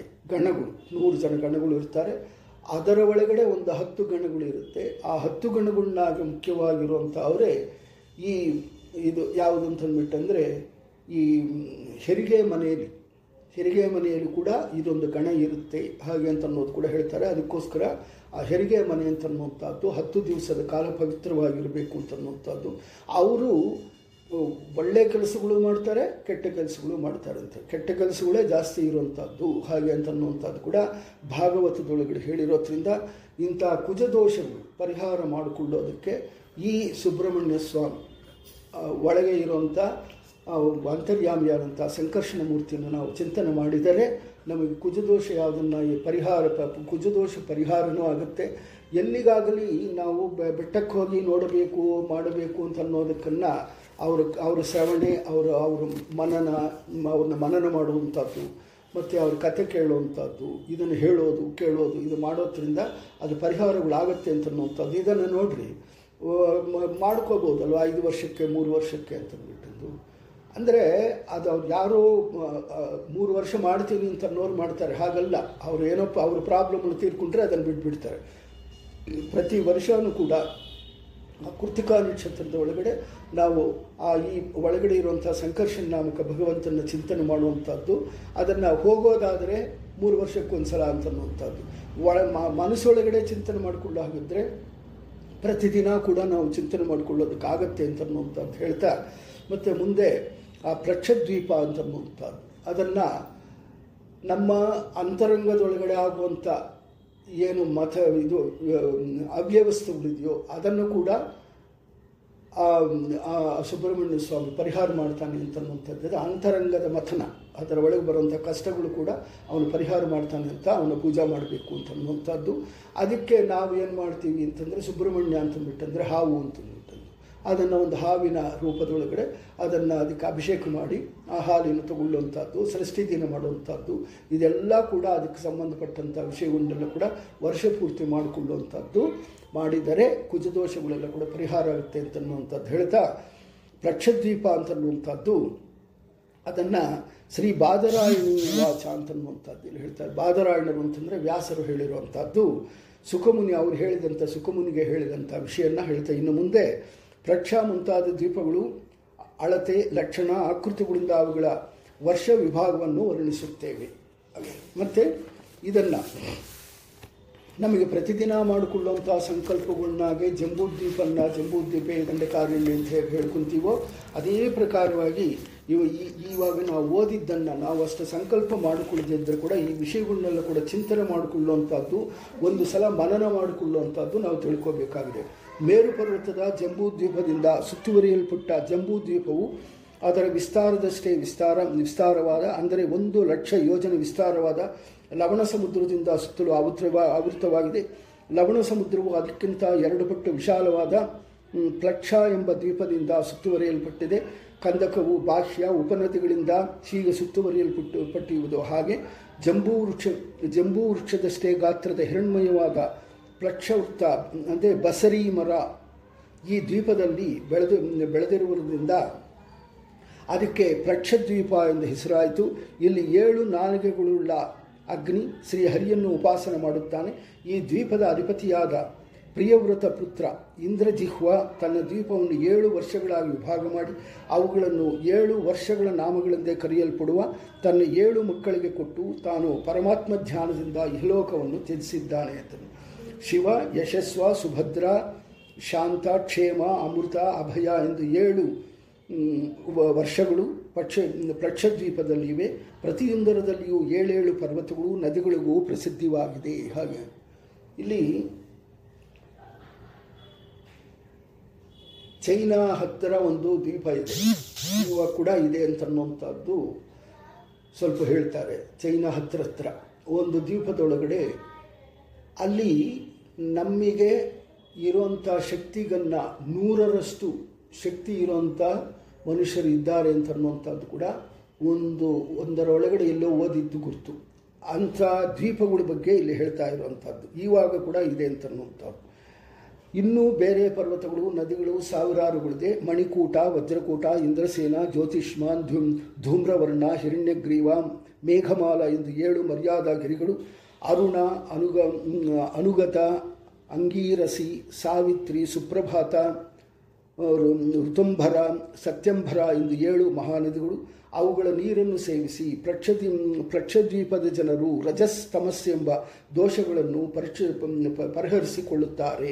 ಜಂಬೂದ್ವೀಪದಲ್ಲಿ ಬ್ರಾಹ್ಮಣಾದಿ 4 ವರ್ಣಗಳಿರುವಂತೆ ಪ್ಲಕ್ಷದ್ವೀಪದಲ್ಲಿ ಹಂಸ, ಪತಂಗ, ಗೋದ್ಯಾಯನ, ಸತ್ಯಾಂಗ ಎಂದು 4 ವರ್ಣಗಳಿದೆ. ಅವರಿಗೆ 1000 ವರ್ಷ ಆಯುಷು. ದೇವತೆಗಳಿಗೆ ಆಕೃತಿ ಮತ್ತು ಸಂತಾನೋತ್ಪತ್ತಿ, ಸ್ವರ್ಗಪ್ರಾಪ್ತಿ ಕಾರಣ. ಸೂರ್ಯಾಂತರ್ಗತನಾದ ವೇದವ್ಯಾಸನಾದ ಭಗವಾನ್ ನಾರಾಯಣನು ಅವರು ವೇದಮಂತ್ರಗಳಿಂದ ಉಪಾಸನೆ ಮಾಡುತ್ತಾರೆ. ಪುರಾತನ ಮುಕ್ತಾಮುಕ್ತ ನಿಯಾಮಕ, ನಿರ್ವಿಕಾರ, ಗುಣಪೂರ್ಣ, ನಿತ್ಯಮುಕ್ತ ಮತ್ತು ಲಯಕಾರಕನಾದ ವಿಷ್ಣುವಿನ ಸೂರ್ಯಾಂತರ್ಗತನಾದ ಸೂರ್ಯನಾಮಕನಾದ ಜಗತ್ಸಾಮಿತಿಯಾದ ರೂಪವನ್ನು ಭಜಿಸುವವು. ಪ್ಲಕ್ಷ ಮುಂತಾದ 6 ದ್ವೀಪಗಳು ಆಯುಷು, ಇಂದ್ರಿಯ ಬಲ, ಓಜಸ್ಸು, ಸಹನಶಕ್ತಿ, ಶರೀರ ಬಲ, ಬುದ್ಧಿ, ಪರಾಕ್ರಮ ಮುಂತಾದವು ಎಲ್ಲಿಯೂ ಸಮಾನವಾಗಿ ಆಗಿರುತ್ತವೆ. ಮತ್ತು ಕಾಲ್ಮಲ ದ್ವೀಪ ಅಂತನ್ನೋದು ಪಕ್ಷದ್ವೀಪ ಅಷ್ಟರಷ್ಟೇ ವಿಚಾರವಾದ ಅಂದರೆ 2,00,000 ಯೋಜನೆ ವಿಸ್ತಾರವಾದ ಇಚ್ಚುರ ಸಮುದ್ರದಿಂದ ಅಮೃತವಾಗಿರುವ ಪ್ಲಕ್ಷದಂತೆ 2ರಷ್ಟು ವಿಸ್ತಾರವಾದ ಶಾಲ್ಮಲ ದ್ವೀಪದಲ್ಲಿ ಅಷ್ಟೇ ವಿಸ್ತಾರವಾದ ವೃತ್ತಾಕಾರವಾದ ಸುರಾ ಸಮುದ್ರದಿಂದ ಆವೃತವಾಗಿದೆ. ಶಾಲ್ಮಲ ದ್ವೀಪದಲ್ಲಿ ಶಾಲ್ಮಿನಿ ವೃಕ್ಷ ಅಂದರೆ ಬೂರುಗದ ಮರ ಇದೆ. ಅದು ಪ್ಲಕ್ಷ ವೃಕ್ಷದಷ್ಟೇ ಗಾತ್ರದ್ದು, ಆದರೆ ಜಂಬೂದ್ವೀಪಕ್ಕಿಂತ 1.5 ಪಟ್ಟು ಹೆಚ್ಚು ಎತ್ತರವಾಗಿದೆ. ಅದರ ಬುಡದಲ್ಲಿ ವೇದಗಳಿಂದ ಶ್ರೀಹರಿಯನ್ನು ಕೊಂಡಾಡುವ ಪಕ್ಷಿರಾಜ ಗರುಡನು ವಾಸಸ್ಥಾನವಿದೆ. ಶಾಲ್ಮಿಲಿ ದ್ವೀಪಕ್ಕೆ ಪ್ರಿಯವ್ರತ ಪುತ್ರ ಯಜ್ಞಬಾಹು ಅಧಿಪತಿಯಾಗಿದ್ದ. ಅವನು ತನ್ನ ಮಕ್ಕಳಿಗೆ ಅವರವರ ಹೆಸರುಗಳು 7 ವರ್ಷಗಳಿಗೆ ಹಂಚಿಕೊಟ್ಟ.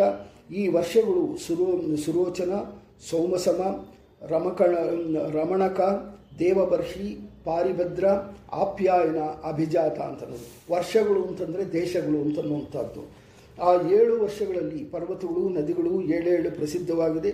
ಸ್ವರಸ, ಶ್ರುತಶೃಂಗ, ವಾಮದೇವ, ಕುಂದ, ಮುಕುಂದ, ಪುಣ್ಯವರ್ಷ ಮತ್ತು ಸಹಸ್ರಸುತಿ ಈ 7 ಮರ್ಯಾದಾ ಪರ್ವತಗಳು.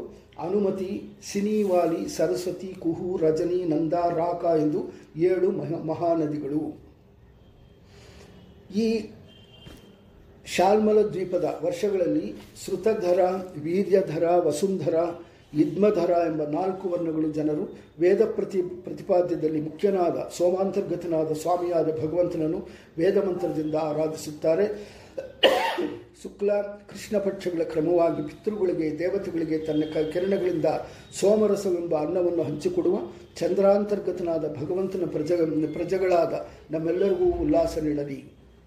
ಕುಶದ್ವೀಪ ಶಾಲ್ಮಲ ದ್ವೀಪದ ಸುರಾ ಸಮುದ್ರದಿಂದ ಆವೃತವಾಗಿರುವಂತೆ ಅದಕ್ಕಿಂತ 2ರಷ್ಟು ಅಂದರೆ 8 ಲಕ್ಷ ಯೋಜನೆ ವಿಸ್ತಾರದ ಕುಶದ್ವೀಪ ಅಷ್ಟೇ ವಿಸ್ತಾರವಾದ ಘೃತ ಸಮುದ್ರದಿಂದ ಹೊರಗೆ ವೃತ್ತಾಕಾರದಲ್ಲಿ ಆವೃತವಾಗಿದೆ.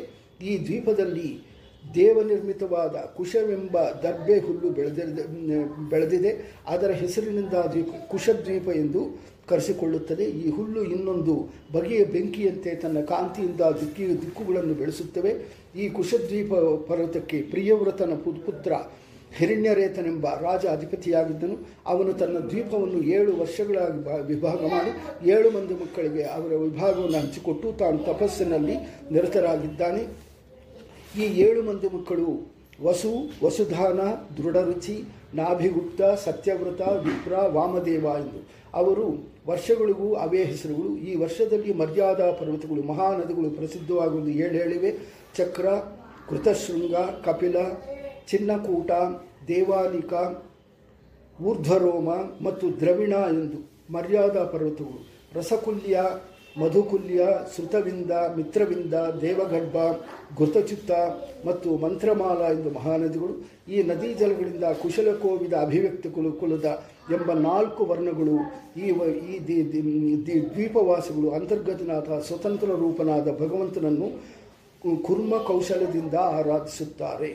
ಇವಾಗ ಇಲ್ಲಿ ಈ ಅನೇಕ 4 ವರ್ಣಗಳು ಅಂತ ಪ್ರತಿಯೊಂದು ದ್ವೀಪದ ಒಳಗೆ ಕೂಡ ಮತ್ತೆ ಒಂದೊಂದು 7 ದ್ವೀಪಗಳನ್ನಾಗಿ ಮಾಡಿ ಆ 7 ದ್ವೀಪಗಳಿಗೂ ತನಗೆ ಹುಟ್ಟಿದ ಯಾವ ಮಕ್ಕಳಿರ್ತಾರೋ ಅವ್ರಿಗೆಲ್ಲ ಕೂಡ ಹಂಚಿ ಅದರ ಒಳಗಡೆ ಮತ್ತೆ 7 ನದಿಗಳಿದೆ. ಆ ನದಿಗಳನ್ನಾಗೆಲ್ಲ ಕೂಡ ಅಲ್ಲಿ ಇರುವಂಥ ಜನಗಳು ಅವರು ಅದನ್ನು ಪಾನ ಮಾಡೋದಾಗಲಿ, ಆಚಮನ ಮಾಡೋದಾಗಲಿ, ಸ್ನಾನ ಮಾಡೋದಾಗಲಿ ಇದನ್ನು ಮಾಡಿ ಪುಣ್ಯವನ್ನು ಸಂಪಾದಿಸ್ತಾ ಇರ್ತಾರೆ ಹಾಗೆ ಅಂತನ್ನುವಂಥದ್ದು ಇಲ್ಲಿ ಹೇಳ್ತಾ ಇದ್ದಾರೆ. ನಮಗೆ ಮತ್ತು ಈ ಬ್ರಾಹ್ಮಣರು ಅಂತ ಅಂದರೆ ವರ್ಣಗಳು ಅಂತನ್ನುವಂಥದ್ದು ಎಲ್ಲ ಕಡೆ ಇದೆ ಅಂತನ್ನುವಂಥದ್ದು ಹೇಳ್ತಾ, ಅಂದರೆ ಇವರ ಆಚಾರಗಳು ಕೂಡ ಬೇರೆ ಬೇರೆ ಇರುತ್ತೆ. ನಮಗೆ ಕಾಶ್ಮೀರದೊಳಗಡೆ ಕಾಶ್ಮೀರಿ ಬ್ರಾಹ್ಮಣರು ಅಂತ ಇರ್ತಾರೆ ಅಂತದ್ದು. ಅವರು ಬ್ರಾಹ್ಮಿನ್ಸೆ, ಆದರೆ ಅವರ ಮಾಂಸವನ್ನು ಕುರಿ ಮಾಂಸವನ್ನು ತಿಂತಾರೆ. ಆದರೆ ಅಲ್ಲಿರುವಂಥ ಆಚಾರ ಪದ್ಧತಿಗಳು ಅದೆಲ್ಲ ಕೂಡ ಅವರು ಕೂಡ ಬ್ರಾಹ್ಮಣರು ಲೆಕ್ಕದೊಳಗಡೆನೆ ಬರ್ತಾರೆ. ಹಾಗೆ ಅಂತಂದು ಕೂಡ ನಾವು ಇದೆಲ್ಲ ಕೂಡ ಏನಂತಂದರೆ ವಿವಿಧ ಪ್ರದೇಶಗಳನ್ನಾಗೆ ಅವರವರಿಗೆ ಆಚಾರಗಳು, ವ್ಯವಹಾರಗಳು ಈ ಪ್ರಕಾರವಾಗಿ ಯಾವುದು ಇಲ್ಲಿ ದ್ವೀಪಗಳು ಏನು ಹೇಳಿದ್ದಾರೋ ಅದನ್ನು ಪರಿಪಾಲನೆ ಮಾಡಿರುವಂಥ ರಾಜರುಗಳು ಯಾರಿದ್ದಾರೋ ಅವರ ಆಚಾರಗಳು, ವ್ಯವಹಾರಗಳು ಪ್ರಕಾರವಾಗಿರುತ್ತೆ ಅಂತನ್ನುವಂಥದ್ದು ನಾವು ತಿಳ್ಕೋಬೇಕು. ನೀವು ನಮ್ಮಲ್ಲಿ ಇರುವಂಥ ಬ್ರಾಹ್ಮಣರ ಥರನೇ ಎಲ್ಲ ಕಡೆಯೂ ಬ್ರಾಹ್ಮಣರೆಲ್ಲ ಇರ್ತಾರೆ ಅಂತನ್ನುವಂಥದ್ದು ಕೂಡ ನಾವು ತಿಳ್ಕೊಳ್ಳೋದು ಕೂಡ ಶುದ್ಧ ತಪ್ಪಾಗುತ್ತೆ ಅದೆಲ್ಲ ಕೂಡ. ಮತ್ತು ಹೀಗೆ ಹೇಳ್ತಾ ಕ್ರೌಂಚ ದ್ವೀಪ ಅಂತನ್ನುವಂಥದ್ದು ಕುಶದ್ವೀಪ ಅದರಷ್ಟೇ ವಿಸ್ತಾರವಾದ ಘೃತ ಸಮುದ್ರದಿಂದ ಸುತ್ತುವರಿಯಲ್ಪಟ್ಟ ಕುಶದ್ವೀಪಕ್ಕೂ ಹೊರಗೆ ಕಾಂಚದ್ವೀಪ ಅದರಷ್ಟೇ ವಿಸ್ತಾರವಾದ ಅಂದರೆ 16 ಲಕ್ಷ ಯೋಜನೆ ವಿಸ್ತಾರದ ದದಿ ಸಮುದ್ರದಿಂದ ಸುತ್ತುವರಿಯಲ್ಪಟ್ಟಿದೆ.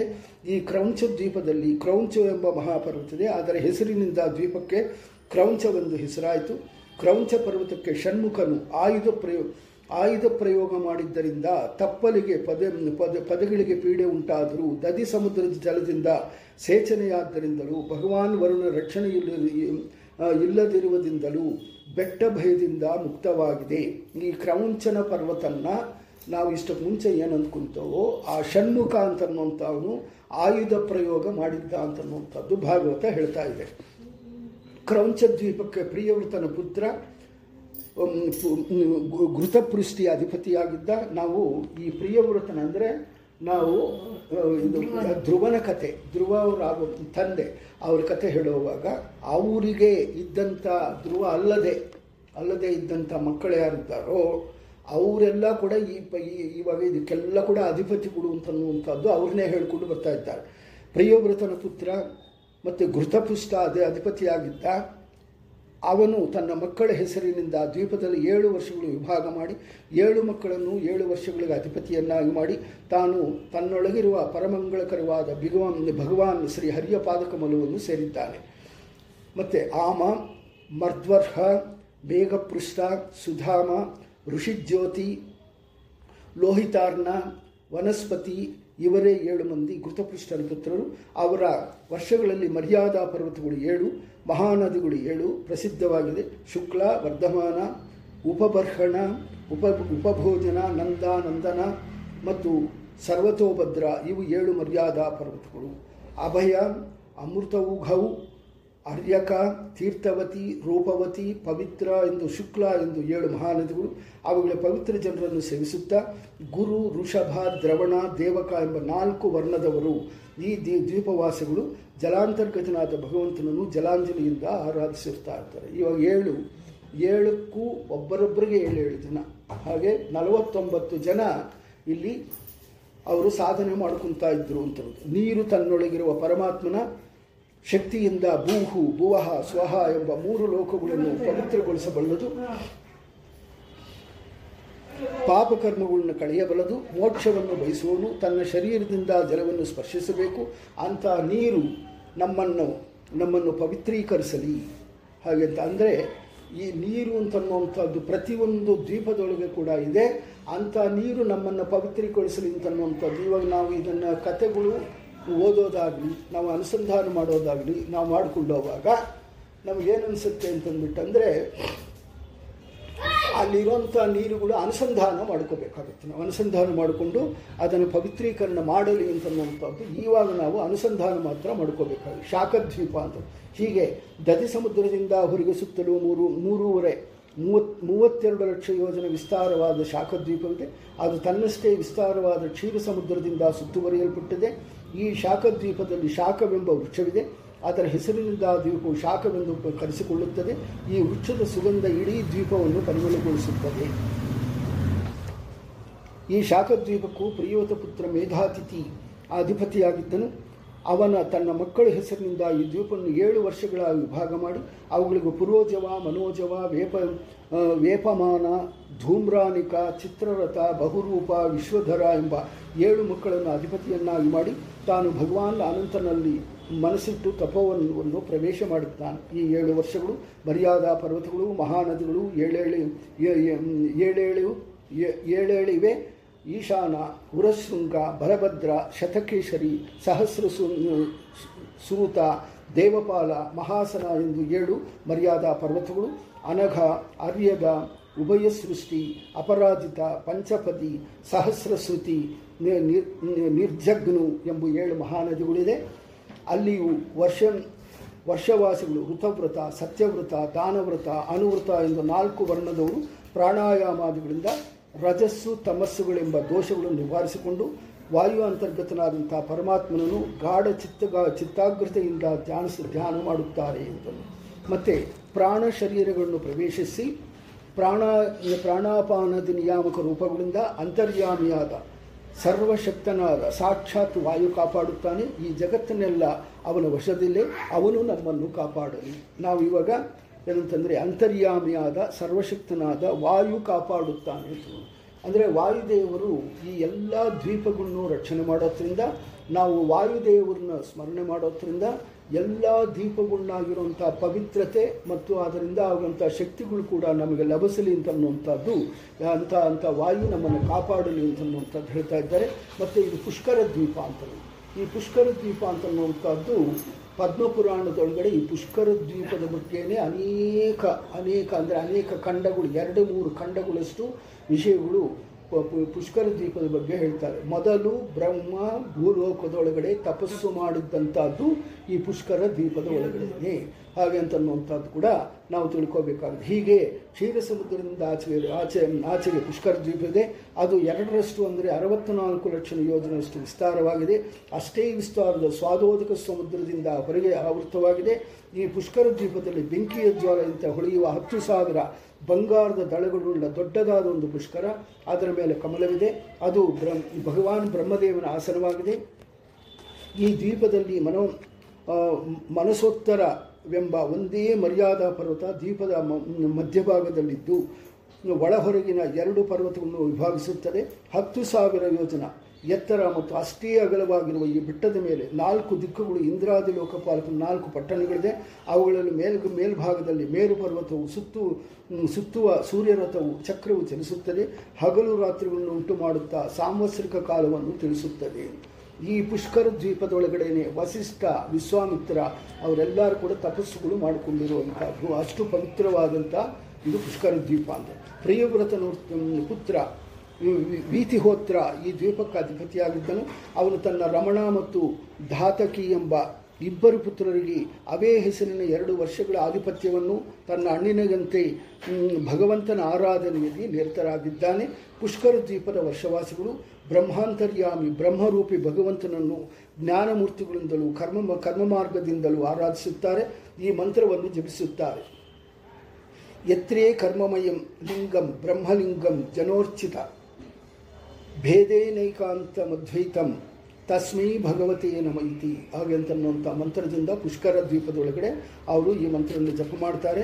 ಅದಕ್ಕೆ ಅರ್ಥ ಬಂದು ಸಕಲ ಕರ್ಮಗಳಿಂದಲೂ ಮುಖ್ಯವಾಗಿ ಆರಾಧ್ಯವೆನಿಸುವುದು ಬ್ರಹ್ಮಾಂತರ್ಗತನಾದ ನಿನ್ನ ಸ್ವರೂಪ, ಅದನ್ನೇ ಸರ್ವದಾ ಸರ್ವವಿಲಕ್ಷಣವೆಂದು ಸ್ವಗತ ಭೇದ ವಿವರ್ಜಿತವೆಂದು ಜ್ಞಾನಿಗಳು ಉಪಾಸನೆ ಮಾಡುತ್ತಾರೆ. ಅಂಥ ಭಗವಂತನಿಗೆ ನಮಸ್ಕಾರ ಎಂದು ಹೇಳ್ತಾ ಕಾಂಚನ ಭೂಮಿ ಲೋಕಾಲೋಕ ಪರ್ವತ ಅಂತನ್ನುವಂಥದ್ದು ಇನ್ನೊಂದು ಹೇಳ್ತಾ ಇದ್ದಾರೆ. ಮತ್ತು ಶುದ್ಧೋದಕ ಸಮುದ್ರಾಚತೆ ಕಾಂಚನ ಭೂಮಿಗೂ ಆಚೆ ಸುತ್ತಲೂ ಲೋಕಾಲೋಕ ಎಂಬ ಪರ್ವತವಿದೆ. ಸೂರ್ಯಾದಿಗಳ ಪ್ರಕಾಶವುಳ್ಳ ಪ್ರದೇಶ ಲೋಕ, ಪ್ರಕಾಶವಿಲ್ಲದ ಪ್ರದೇಶ ಅಲೋಕ. ಲೋಕ ಅಲೋಕಗಳು ನಡುವೆ ಲೋಕಾಲೋಕ ಪರ್ವತವೂ ಇದೆ ಹಾಗೆ ಅಂತನ್ನುವಂಥದ್ದು ಹೇಳ್ತಾ ಮುಂದೆ ಮನಸೋತ್ತರ ಮತ್ತು ಮೇರು ಪರ್ವತಗಳು ನಡುವೆ ಎಷ್ಟು ವಿಸ್ತಾರದ ಭೂಭಾಗವಿದೆಯೋ ಅಷ್ಟು ಆದರೆ 96 ಲಕ್ಷ ಯೋಜನೆ ವಿಸ್ತಾರದ ಕಾಂಚನ ಭೂಮಿ ಶುದ್ಧೋದಕ ಸಮುದ್ರಾಚದೆ ಲೋಕಾಲೋಕ ಪರ್ವತದವರೆಗೆ ಹರಡಿದೆ. ಅದು ಕನ್ನಡಿಯಂತೆ ಸ್ವಚ್ಛವಾಗಿದೆ. ಅಲ್ಲಿ ದೇವಾನುಚರರು ಹೊರತು ಬೇರೆ ಯಾವ ಪ್ರಾಣಿಗಳಾಗಲಿ ವಸ್ತುಗಳಾಗಲಿ ಪ್ರವೇಶಿಸಿದರೆ ಹಿಂತಿರುಗಿ ಬರುವುದಿಲ್ಲ. ಅದರಿಂದ ಯಾವ ಪ್ರಾಣಿಯೂ ಅಲ್ಲಿ ಪ್ರವೇಶಿಸುವುದಿಲ್ಲ. ಲೋಕಾಲೋಕ ಪರ್ವತವು ಲೋಕ ಮತ್ತು ಅಲೋಕ ಪ್ರದೇಶಗಳ ನಡುವೆ ಇದ್ದು ಆ 2 ಪ್ರದೇಶಗಳನ್ನು ವಿಭಾಗಿಸುವ ಎಲ್ಲ ಪರ್ವತವಿದ್ದು ಅದಕ್ಕೆ ಹೆಸರು ಅನ್ವರ್ಥವಾಗಿದೆ ಅಂತನ್ನುವಂಥದ್ದು ಇಲ್ಲಿ ಹೇಳ್ತಾ ಇದ್ದಾರೆ. ಇದರ ಬಗ್ಗೆ ಎಲ್ಲ ಕೂಡ ನಾವಿಲ್ಲಿ ತಿಳ್ಕೊಂತ ಇರೋದು ಶ್ರವಣ ಮನನ ಇದೆಲ್ಲ ಕೂಡ ಯಾವುದು ವ್ಯರ್ಥ ಇಲ್ಲ ಅಂತನ್ನುವಂಥದ್ದು ಹೇಳ್ತಾ ಇದ್ದೇನೆ. ನಿಮಗೆಲ್ಲ ಕೂಡ ಏನಂತಂದರೆ ಭಾಗವತ ಪೂರ್ತಿಯಾಗಿ ಶ್ರವಣ ಅಂತನ್ನುವಂಥದ್ದು ನಮಗೆ ಯಾರಿಗೂ ನಡೆಯೋದು ಇಲ್ಲ. ಅದು ವಿಶೇಷವಾಗಿ ಇವಾಗ ನಾವು ಅದನ್ನು ಓದೋದ್ರಿಂದ ಶ್ರವಣ ಮಾಡೋದ್ರಿಂದ ಅದನ್ನು ಅನುಸಂಧಾನ ಮಾಡಿಕೊಳ್ಳೋದ್ರಿಂದ ಒಂದು ಭಾಗವತ ಗ್ರಂಥ ಅಂತನ್ನುವಂಥದ್ದು ಭಗವಂತನಿಗೆ ಭಾರಿ ಇಷ್ಟವಾಗಿದ್ದು ಅದರ ಒಳಗೆ ಕೂಡ ನಾರದರು ಹೇಳಿ ಬರೆಸಿದಂಥ ಈ ಭಾಗವತ ಅಂತನ್ನುವಂಥದ್ದು ಹೇಳಿ ಬರೆಸಿದ್ರು ಅಂತಂದರೆ ಅವರು ಭಕ್ತರಿಗೆ ಉದ್ಧಾರ ಆಗಲಿ ಅಂತನ್ನುವಂಥದ್ದು. ನಾರದರ ಅಂತನ್ನುವಂಥದ್ದು ಏನು ಅಂತ ಹೇಳಿದ್ದೇವೆ, ಭಕ್ತರಿಗೆಲ್ಲ ಕೂಡ ಮೆಸೇಜ್ಗಳು ಕರೆಕ್ಟಾಗಿ ಅನುಸಂಧಾನ ಮಾಡಿಕೊಂಡು ಭಗವಂತನ ಕಡೆಗೆ ಹೋಗೋದಕ್ಕೆ ಅವರು ನಾರದರು ಬಾರಿ ಉಪಯುಕ್ತವಾಗ್ತಾರೆ. ಅದಕ್ಕೋಸ್ಕರ ಇಂಥ ನಾರದರು ಭಗವಂತನಿಗೆ ಹೇಳಿ ನನಗೆ ಇಷ್ಟವಾಗಿದೆ ಇದನ್ನು ಬರೀರಿ ಅಂತನ್ನುವಂಥದ್ದು ಹೇಳಿರುವಂಥ ಭಾಗವತನ ಅಕ್ಷರವಾಗಿ ನಾವು ತಿಳ್ಕೊಳ್ಳೋದ್ರಿಂದ ಅದರ ಒಳಗಿರುವಂಥ ಇದೆಲ್ಲ ಕೂಡ ಯಾರು ನಿಮಗೆ ಬೇರೆ ಕಡೆ ಸಿಗೋದಿಲ್ಲ. ಅದನ್ನು ನಾವು ಪರಿಪೂರ್ಣವಾಗಿ ಅನುಸಂಧಾನ ಮಾಡ್ಕೊಂತ ಮುಂದೆ ಹೋಗೋಣ ಅಂತನ್ನುವಂಥದ್ದು ಹೇಳ್ತಾ ಇದೇ ಪರ್ವತದ ಕಾಂಚನಭೂ ಲೋಕಾಲೋಕ ಪರ್ವತ ಅಂತನ್ನುವಂಥದ್ದು ಇನ್ನು ಮುಂದೆ ಅದರ ಬಗ್ಗೆ ಇನ್ನು ಸ್ವಲ್ಪ ವಿವರಣೆ ಕೊಡಬೇಕಾಗಿದೆ. ಮತ್ತು ಅಲ್ಲಿಂದ ಅಂತರಿಕ್ಷ ಅಂತನ್ನುವಂಥದ್ದು ಏನು, ಅದರಿಂದ ಅಂತರಿಕ್ಷ ಹೇಗೆ ಇರುತ್ತೆ ಹಾಗೆ ಅಂತನ್ನುವಂಥದ್ದು. ಯಾಕಂತಂದರೆ ಅಲ್ಲಿಂದ ಈ ಪರ್ವತಗಳು ಒಂದು ಆದ ಮೇಲೇ ಈ ಅಂತರಿಕ್ಷ ಅಂತನ್ನುವಂಥದ್ದು ಬರೋದು ಅಂತನ್ನುವಂಥದ್ದು ಹೇಳ್ತಾ ಇದ್ದಾರೆ. ಅದನ್ನೆಲ್ಲ ಕೂಡ ನಾವು ಮುಂದಿನ ದಿನಗಳನ್ನ ನೋಡೋಣ ಅಂತ ಹೇಳ್ತಾ ಭಾರತೀಯ ರಮಣ ಮುಖ್ಯ ಪ್ರಾಣ ಅಂತರ್ಗತ ಶೇಷಾಂತರ್ಗತ ಅಂತ ಸಂಕರ್ಷಣೆಗೆ ಅರ್ಪಿತ ಮಾಡ್ತಾ ಶ್ರೀ ಕೃಷ್ಣಾರ್ಪಣಮಸ್ತು.